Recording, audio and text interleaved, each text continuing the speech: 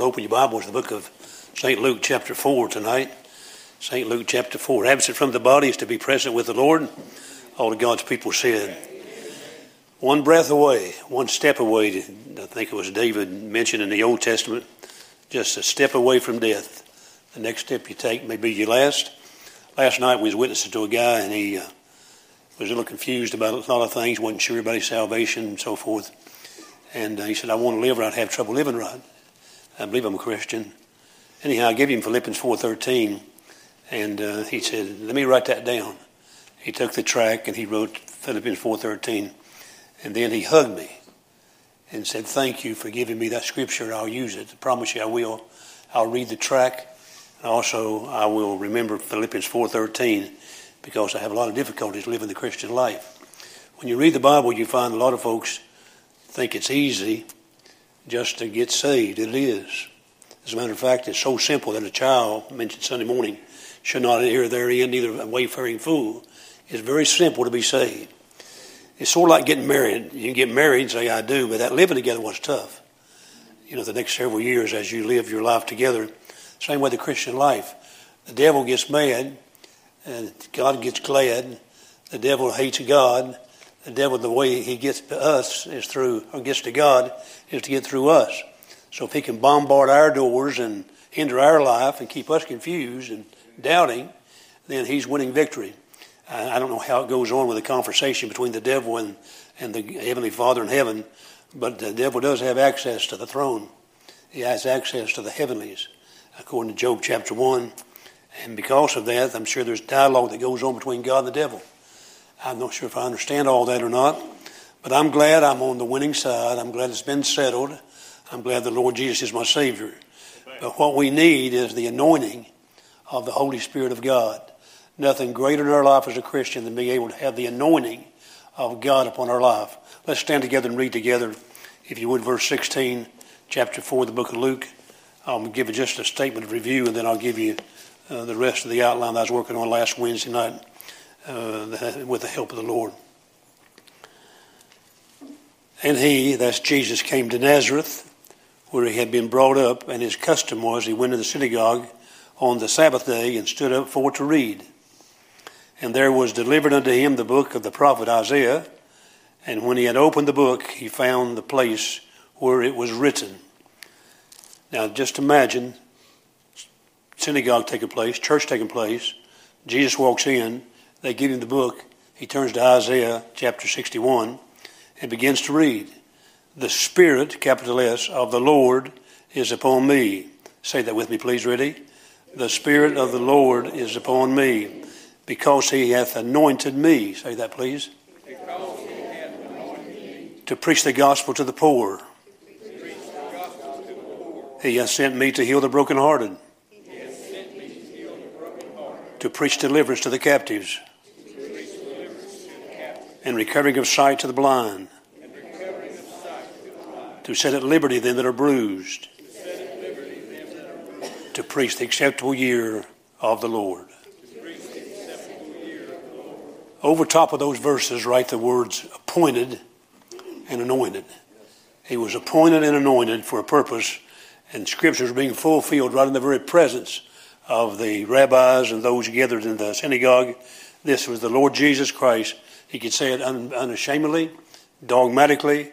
The Spirit of the Lord is upon me. Remember when the dove came, laid upon his shoulder at the baptism, and God the Father looked down and said, behold, beloved, this is my beloved Son, whom I'm well pleased.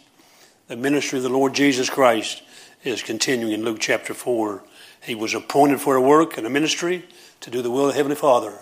He realized he needed the anointing of the Holy Spirit, because all is vain unless the Holy Spirit comes down, enables us, equips us, shows us how to live and what to do.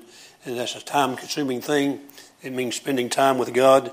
And Jesus had spent 40 days in the wilderness, communing with God, being tempted of the devil, but he was being prepared for the ministry that he would have in about 3 years of time before he'd be crucified and then resurrected from the dead. Father, help me to just be as slow as possible tonight in talking. Sometimes with my anxieties, with the thing I'm battling, I sometimes get a little speedy. I trust you'll help me just slow down and speak distinctly.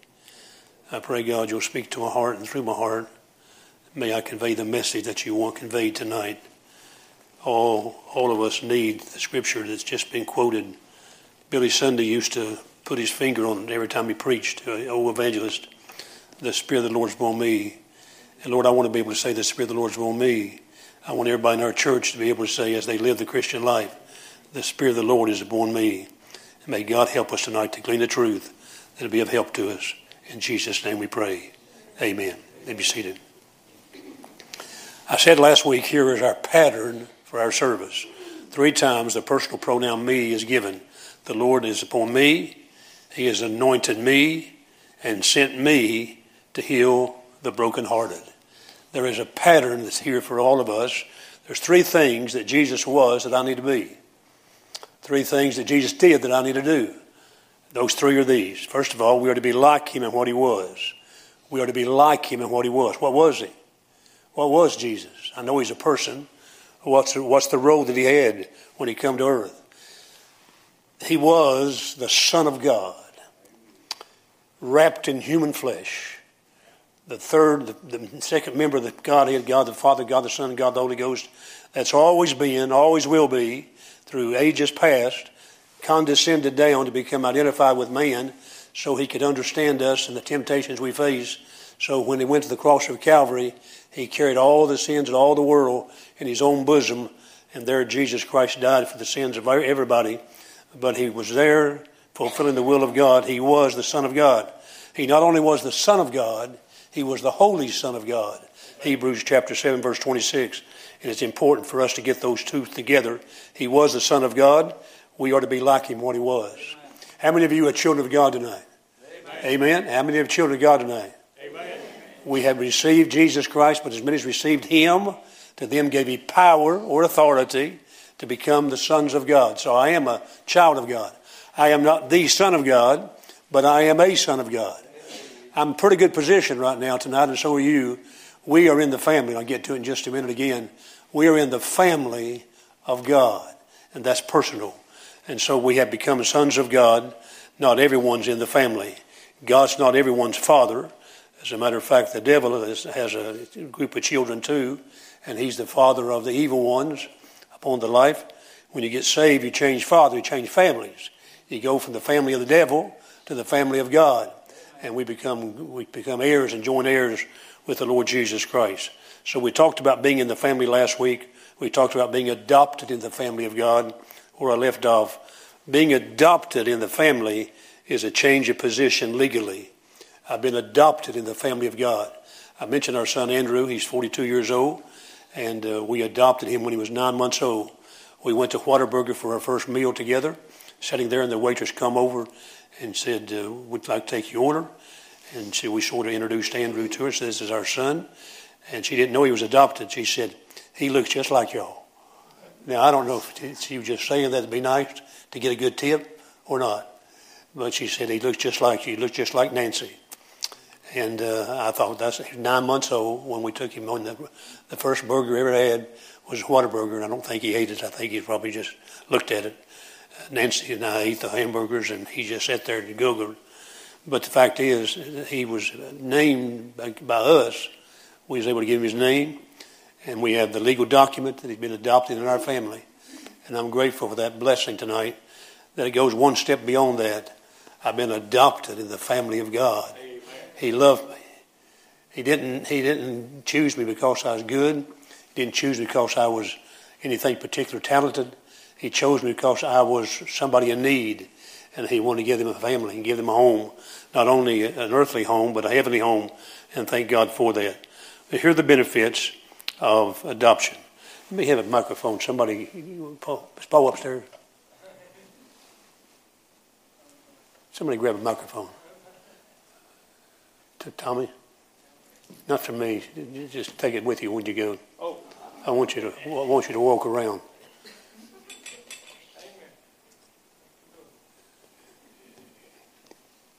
You're doing well so far. All right, now just move the back of the auditorium. Okay.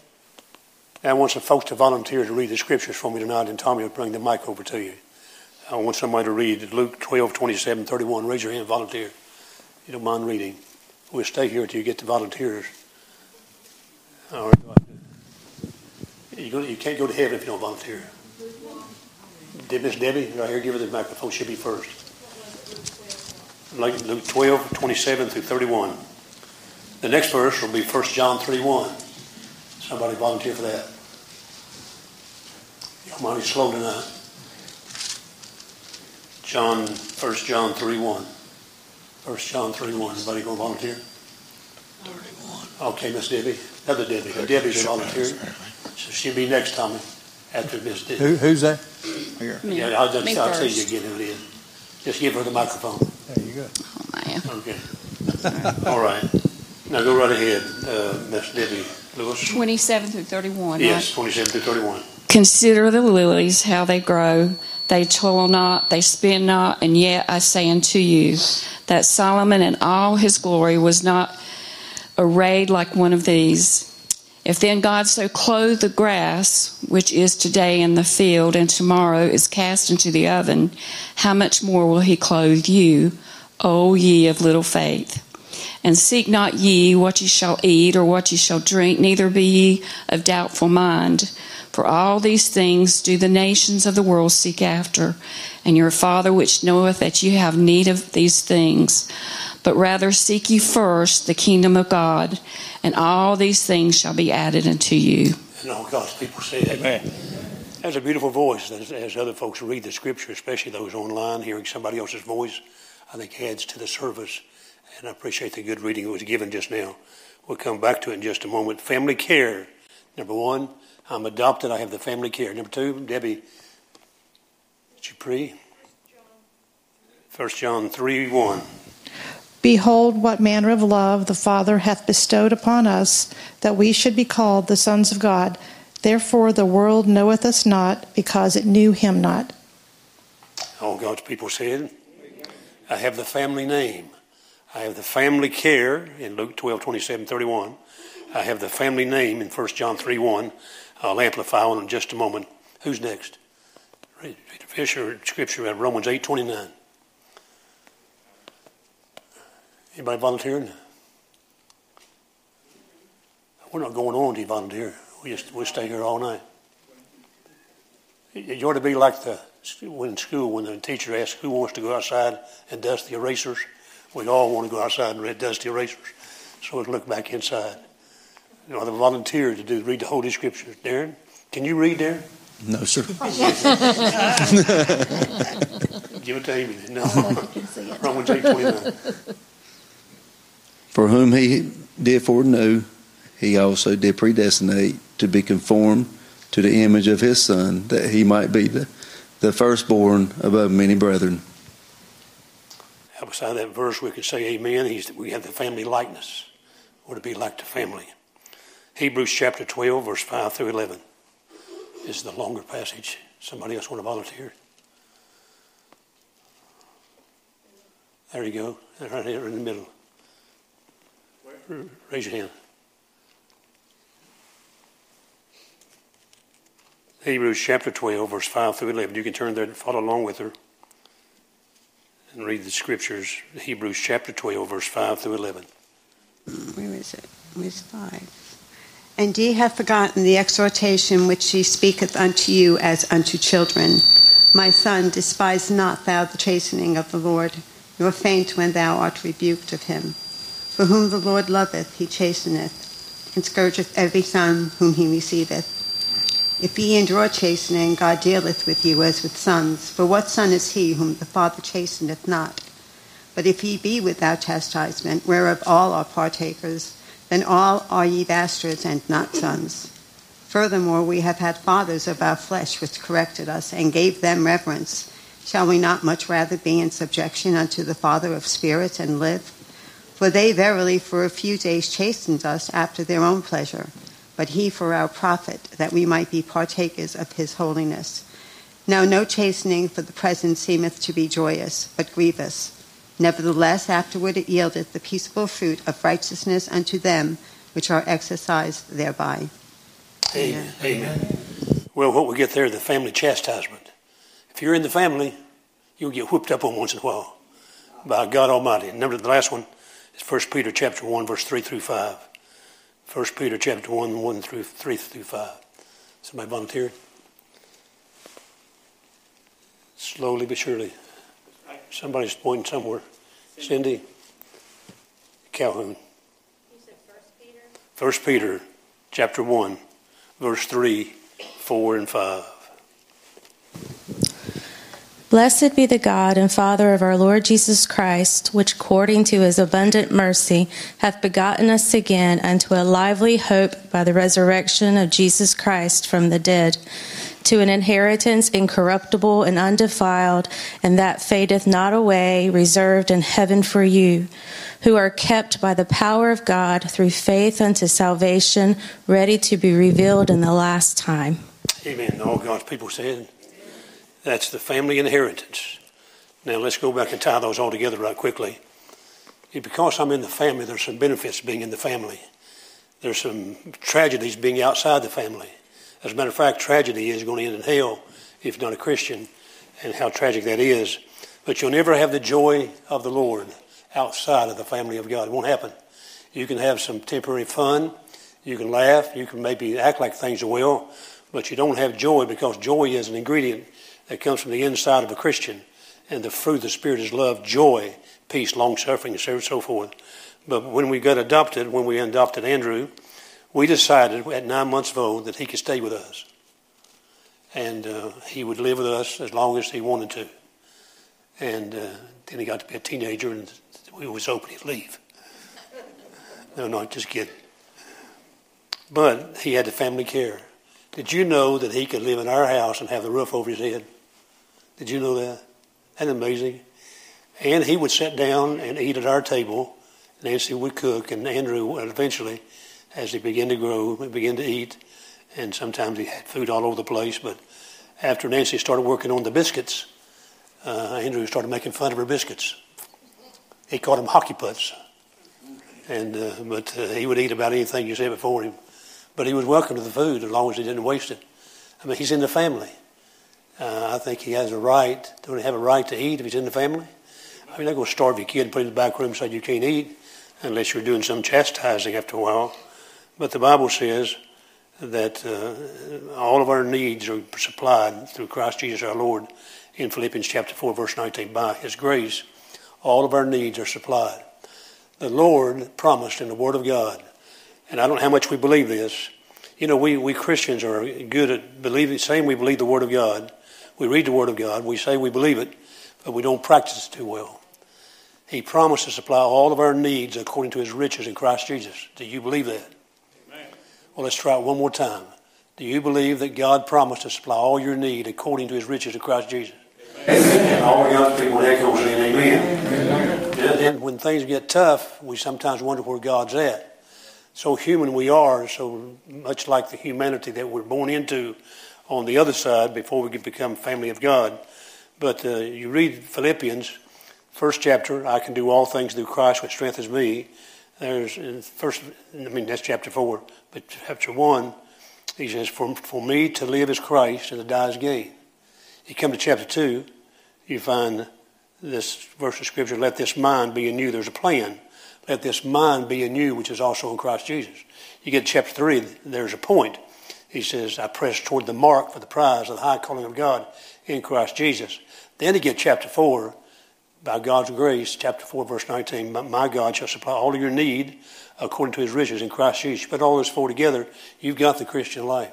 You've got it summed up in 4 verses and one book of the Bible, Philippians, which is a book of joy. And he says, rejoice. And again, I say rejoice in the Lord. And Paul wrote that book from prison to the church of Philippi. And behind prison bars, Paul could still have joy. He had something that the world didn't give him, and the world didn't take it away. So he had the family care that God was going to supply his need. Not his greeds, but his needs. And so often we say the Lord didn't come through. The Lord always comes through. I was thinking about this morning. Somebody says, preacher, God don't always supply your need. He promised. He cannot lie. You say, what about folks who go hungry? God may still supply their need miraculously. There's some folks that God, especially his children now, I'm talking about the family of God. There's some folks death becomes a blessing. See, we don't see through the eyes of God. It's better to go to heaven. As Paul said, I'm in a strait betwixt two. I have a desire to stay, but also have a desire to go. And we Christians, as we get older, we come to the place in our life, we realize how important it is to be saved. We have a longing to go, and some call it heaven, some call it paradise. We do call it home. In my Father's house are many mansions. Amen. If we're not so, I would have told you, I go prepare a place for you. And if I go prepare a place for you, I will come again and receive you unto myself, that where I am, there you may be also. He's building us a mansion in glory, and one day by the grace of God we'll arrive there. But I have family care, I have the family name. I told you last week we was able to name Andrew. We called him James Andrew Pauley. By the way, the same God who sees the sparrow fall from heaven watches over you. The one who counts the number of hairs on a person's head knows how many's there, and he cares for you. God, the sparrow is not worth but about a penny, 2 or 3 farthings, whatever it was. It wasn't very much money. It wasn't very much at all. But he watches. The Bible says he watches over the sparrow that falls from heaven. My soul. Probably the lowest of all the birds, the sparrow flying around. One scripture in Psalms talking about the sparrow being in a room upstairs, lonely by itself. God sees every bird that falls from heaven. You say, I don't believe that. Well, take it up with God. God sees everything there is to be seen. He knows every individual, knows every bird. If he knows the stars by name, I think he knows the sparrows by name too. And when one falls, he's mindful of it. And you say, how does God do that? Well, let me tell you how God does that. He's God and you're not. Just remember, he's God, you're not. He can do the miraculous things. He can look beyond the veil that we sometimes operate. Even though we're saved, all the scales have not been lifted yet as far as understanding. We pray that prayer, open mine eyes that I might see, open their eyes that they might see. And God wants us to be able to see the wonders of his beauty of his life. So the family care is there, the family name. In 1 John 3:1, when he talks about the fact that we know not what we shall be like, but we know we shall be like him. And we also know that we are called the sons of God. We are called the sons. That's our name, called. And see, when you got named, somebody called you a certain name. They had a name picked out for you. You may not like it. Somebody else had the picking. Somebody else picked out your name for you. God picked our name out for us. We're called sons of God. And if you want to put an addendum to that, we're called Christians, C-H-R-I-S-T, Christ. Then I-E-N, somebody says stands for I am nothing, but I belong to Christ, so I am somebody. And because of that, he calls me a Christian. And behold, they called them Christians everywhere they went. It first started out as a word of persecution. You know why? Because they acted like Christ. They act just like Jesus Christ. Well, we were called the sons of God. We are the sons of God because being the sons of God, we are involved in the work of the Lord. And what he was the Son of God. He was the Holy Son of God. I am now a son of God. My name has been inscribed in the books of heaven, inscribed in blood. My name is there. James Marvin Pauley is there. And you know if there's more than one James Marvin Pauley in the world, God knows which one's which. He knows everybody's different. Everything about them is different. No two are the same. And he knows us for who we are. And we've been saved for eternity. Our name's been penned in the book of life. And because of that, I have the family name. And by the way, when you wear the family name, don't embarrass it. You ever tell your children, now you remember who you are when you go out tonight. You remember who you are. Don't do an injustice to our name. See, Christian families, as they begin to live, have a reputation. People know more about you than you realize. And sometimes your neighbors are more notable than you realize too. They know when you go to church. They know when you go out. They probably see you with the Bible in your hand. They may know all about you more than you realize. But the fact is, I'm supposed to be like Jesus Christ said last week. I am an ambassador for the Lord. So are you. I represent the Lord here. He represents me in heaven. He's my advocate in glory. He's my go-between. He's my intercessor. Thank God for that. When he went back to heaven, he sat down at the right hand of majesty, and he ever liveth to intercede for you and me. So he's up there representing us tonight. Dear God, through the Lord Jesus, hear my prayer. Boy, I sure blew it today, Lord. Would you forgive me? And the Lord turns to the Father and says, he wants forgiveness. And the Father says, he's forgiven. You know why he's forgiven? Through the name of my Son, through the blood of Calvary. There's something great about that, being in the family. It's a tremendous benefit that I can talk to God. And I talked to him this morning. Have you talked to him already today? Have you spent some time talking to the Heavenly Father? You know how you do that through the Lord Jesus Christ. And because he's our intercessor, we're able to talk straight to the Heavenly Father. We can call Father, but we're always going through the fact that Jesus Christ is there. He's the intercessor and the go-between between God and humanity. Even when a person gets saved, they have to go through Jesus Christ. So the family name, the sons of God, thank the Lord for that. The family likeness, Romans 8:29, we've been made to be conformed to the image of God's dear Son. So what God does is this: he saves us and he conforms us from the foundation, from before there ever was a world. Before anything was ever made, God had ordained that every individual would become just like Jesus Christ. I mean by that, they would be conformed to his image. They'd be like him. I don't know what I'm going to be like, but I know I shall be like him. I'll be like him. Now, the joke, or not a joke, but maybe a humorous thought is, he died at age 33, so all of us will be 33 years of age in heaven if we're going to be like him on the physical side. That's not a bad age. Anybody here 33? Nobody. Anybody here 23? God bless you. Good to see you tonight. Anybody here 43? God bless 43. Fred's wishing. But we're all going to be just like Jesus Christ. And when he was glorified, he told Mary in the garden, touch me not, for I have not yet ascended. And then he told Thomas to touch him, remember? One he told not to touch, the other said it was all right to touch him, because I think something happened between those two events. I think the Lord Jesus went up to glory and applied the blood to the mercy seat in heaven. It's done. The blood's been applied. And thank God for that truth today. But we have been made to conform to God's dear image. So I'm supposed to be like Jesus Christ. Well, I ask myself today, how am I doing? Sometimes you need to have a good talk with yourself. The first sign of insanity is not talking to yourself. Talking to yourself is the first sign of spirituality. Now, Lord, how am I doing? I'm supposed to be like you. And Lord, show me where I'm not. And sometimes it don't take very long for God to point out where you're not like Jesus Christ. Could I ask a personal question? Don't be embarrassed to answer the question by raising your hand, because all of us do it from time to time. How many lost their temper this week already? Would you raise your hand? Hold it just a second. 1, 2, 3, 4, 5, 6, 7, 8. Nobody. 9. Miss Judy, thank you for being on it. 9. That's your mother, Cindy. 9. Anybody else? 9 folks lost their temper this week. Sorry, good for nothing. Low down scallywags of people who would lose your temper, the audacity to lose your temper after God made you. That's just why he's such a forgiving God. And I'm getting more amazed about this. I don't want to justify my sins and say, well, just the way I am. I want to be more like the Lord Jesus Christ, because that's what I'm supposed to be. And when I fail to be like him, when I lose my temper, and I have, all of us have done it from time to time, and sometimes more than we should. That's not because you got sort of red hair or something makes you mad.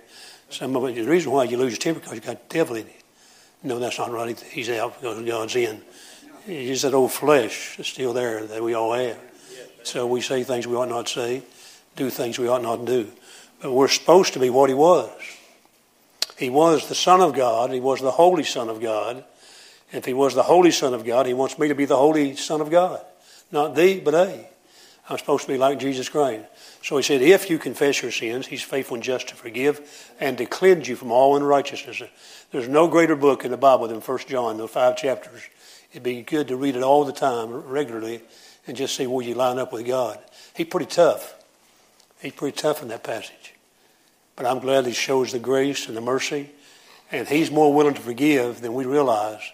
He is quick to forgive. He's just waiting on you when you call out. The problem with us sometimes, we get in our pride. We don't want to confess our sins to God. As I was talking about Sunday about the lady who didn't want to say she was a sinner. She kept justifying it. I'm not really too bad. I'm a pretty good person. When you line yourself up with somebody else, you may look pretty good. But when you line it up with the Word of God, your righteousness, my righteousness, is as filthy rags in the eyes of God. But I'm glad that I can be like him in what he was. He was the image that I'm supposed to be like. And I go in my life, they go in your life. So I think a good inventory, in addition to these laws to temper, maybe I go down the list of sins tonight. Let's see. Just list all the sins. There's a bunch of them. And then what I'll do, I'll preach on each one of them Sunday. And then I've got illustrations of 7 or 9 that raise their hand. I say, y'all stand up. Y'all guilty. Stand up. Stand up. Not now, but then. Then I get the other sins and I put all those down. And then have illustrations of people who committed that sin that week. Boy, that'd be some kind of service. Would you like for your name, would you like for your life to be put up in front of the screen, on the screen tonight? What you've done this past week? What you thought? And don't sit there like you're angels. Most of us realize we battle the flesh. And the sooner you realize you battle the flesh and God wants to help you with the flesh and be crucified, put it back on the cross where it belongs. But the fact is that family likeness should be ours, conformed into his dear image. And then the next one, family chastisement, Hebrews chapter 12.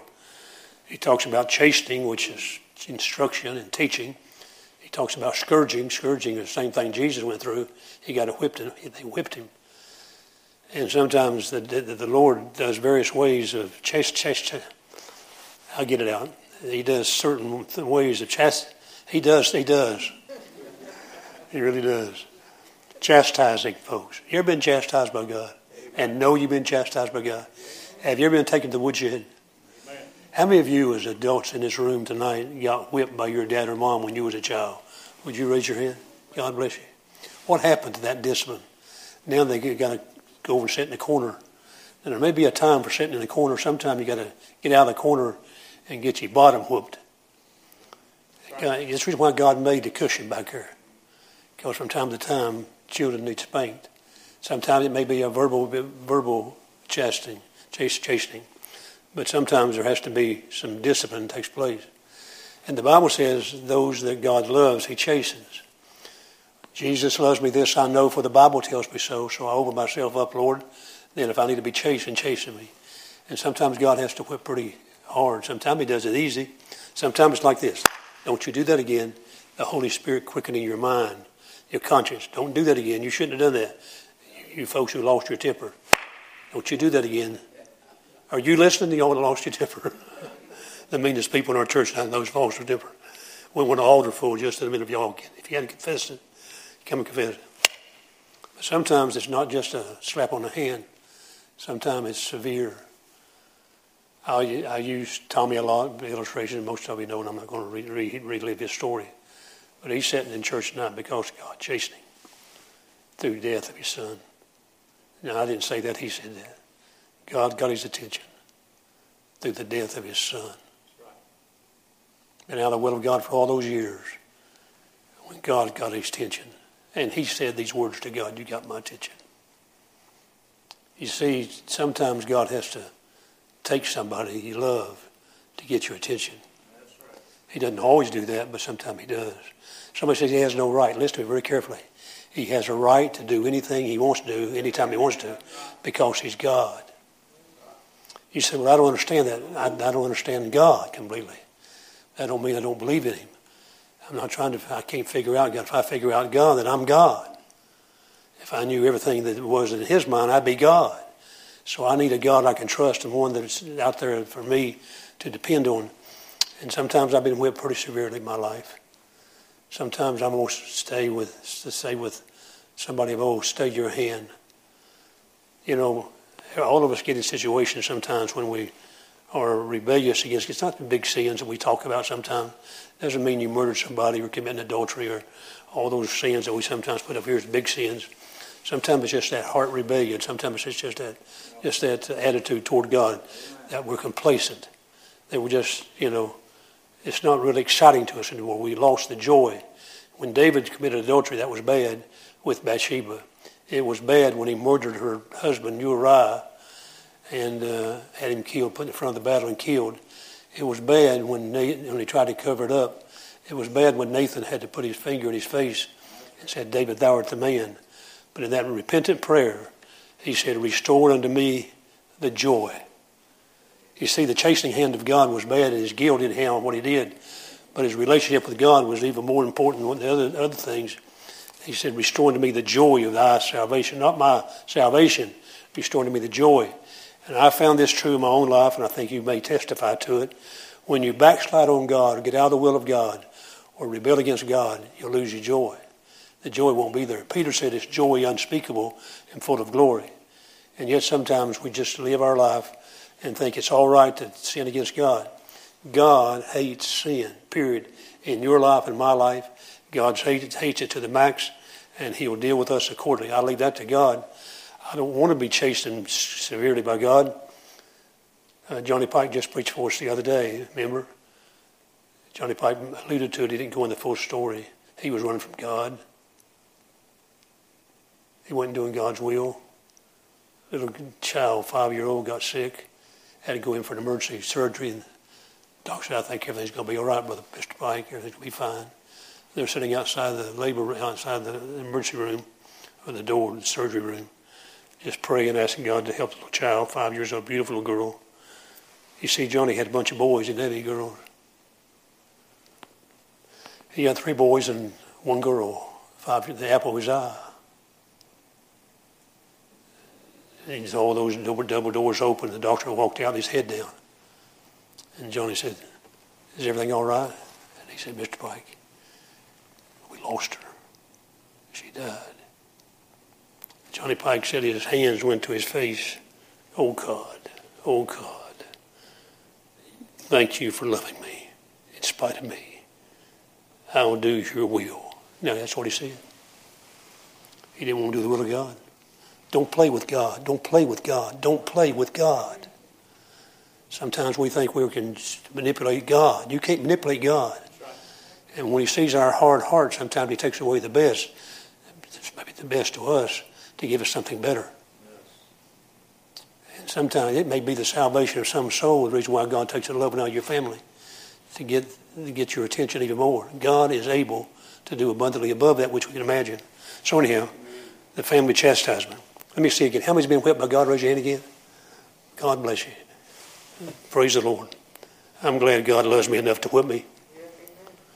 I'll give this illustration, and I'll get one more point, and we'll go to the house.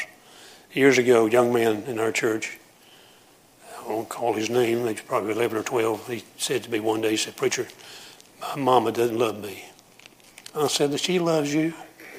No, she don't. I said, why do you say that? And he said, she never whips me. I've never heard that answered that way. I said, what's that got to do with anything? He said, Preacher, if she really loved me, she'd whip me. I just believe that when you do wrong, you ought to be punished. And my mom is not punishing me. Now, that's maybe a weird view looking at it from a child's viewpoint, but he said, sometimes you feel love from a mom when they look you in the eyeballs and say, I love you, but I don't have to spank you. When Andrew was a little older, we had used a paddle on him, a little ping pong paddle. That's what he used when he disobeyed his mother. Lying was missing. You cannot lie in our home. You had to tell the truth. If you got caught lying, it's automatic spanking. There's a few things. When he disrespected his mother, I said, you go to your room. I'll be up in just a moment. He'd go up the stairs back where we lived in the other house, and the first door on the left. That's where we went. I said, I'll be up in a minute. You go in and you think about what you just did. And so we went into the house, and we was up there for a while. I went upstairs with my ping pong paddle. It's really a mean-looking weapon. I said, Andrew, do you know God loves you? He said, you understand that? Yes, sir. Do you know Mom and Dad love you tremendously? But you know when you do wrong, sometimes you got to be spanked. You understand that? He's already crying now. They're wailing. I mean, they're going to think you're going to kill them. They're going into hysterics. I won't do it no more. What you not going to do no more? Confront your sin, son. What'd you do? So we talked a while, and I said, I love you. The hardest thing I'm going to do is spank you. Turn around. I took the ping pong paddle, and it may you call it child abuse, I call it discipline. I had 3 licks is all I gave him. The ping pong paddle on a bare bottom stings. Number 2, Number 3, preacher, you're so cruel. I said, son, I love you. And he reached out and loved me. He reached out and grabbed me and said, I love you too, Daddy. I said, you sit there until I tell you to come out. I went out in the hall and bawled like a baby. I wonder how God feels when we do wrong. I know he's God. I know he's omnipotent. I know he's all-powerful. I know he may not react the same way we do altogether. But you reckon God ever cries in heaven? You say there's no tears. There's no tears after the judgment. Revelation, there'll be tears there until then. But God weeps o'er the everyone cares for the dying. Jesus wept on this life at least 3 or 4 times in the Gospels. Jesus wept. He's acquainted with tears. But sometimes, can you imagine how the Lord feels when we do wrong and we're being chastened and we don't receive it? Just open up and say, Lord, I love you. And let's close with this tonight. Lord, you can do anything you want to my life. And the growth of maturity in the Christian life is not easy. It takes time, and I'm still progressing. Lord, you can do what you want to with me. Do what you want to. I want to get to that place in my life. Lord, if you want to take me, take me. If you heal my body, heal my body. But you're in charge. I'll pray for my healing. But if you don't, I know I'm going to heaven by the grace of God. That's all settled. Mine is not to make all the decisions. Mine to trust the one who makes the decisions. Mine is not to try to have all the explanations, but to bear the promises that he promised in the Word of God. I shall never leave you. I'll never forsake you. I'll go with you all the way, even to the end of this world. To God be the glory. I'm glad I'm in the family of God, and I want to be what he is. You pray for me that I'll be better, and I'll pray for you that you'll be better, and collectively be a better church, because we came to church tonight to hear what God has to say. Let's stand together, please. You may have a spiritual need of salvation tonight. Maybe a spiritual need of rededication of your life to the Lord. The altar is always open. Or maybe you just want to come and pray about somebody or something in your life that you're concerned about. The altar is always open. Father, bless the invitation. Thank you for the Word of God. Oh, how powerful it is. How rich and sweet and how wonderful it is. And you took the time over the period of those many, many years to inspire men to write the Word of God, to give us the book, the eternal book, on which all the issues of life are spoken about. And God, may you help me tonight to love the Bible and to love the God of the Bible and to love you with all my heart. And may all of our folks feel the same way. Bless the invitation tonight in Jesus' name.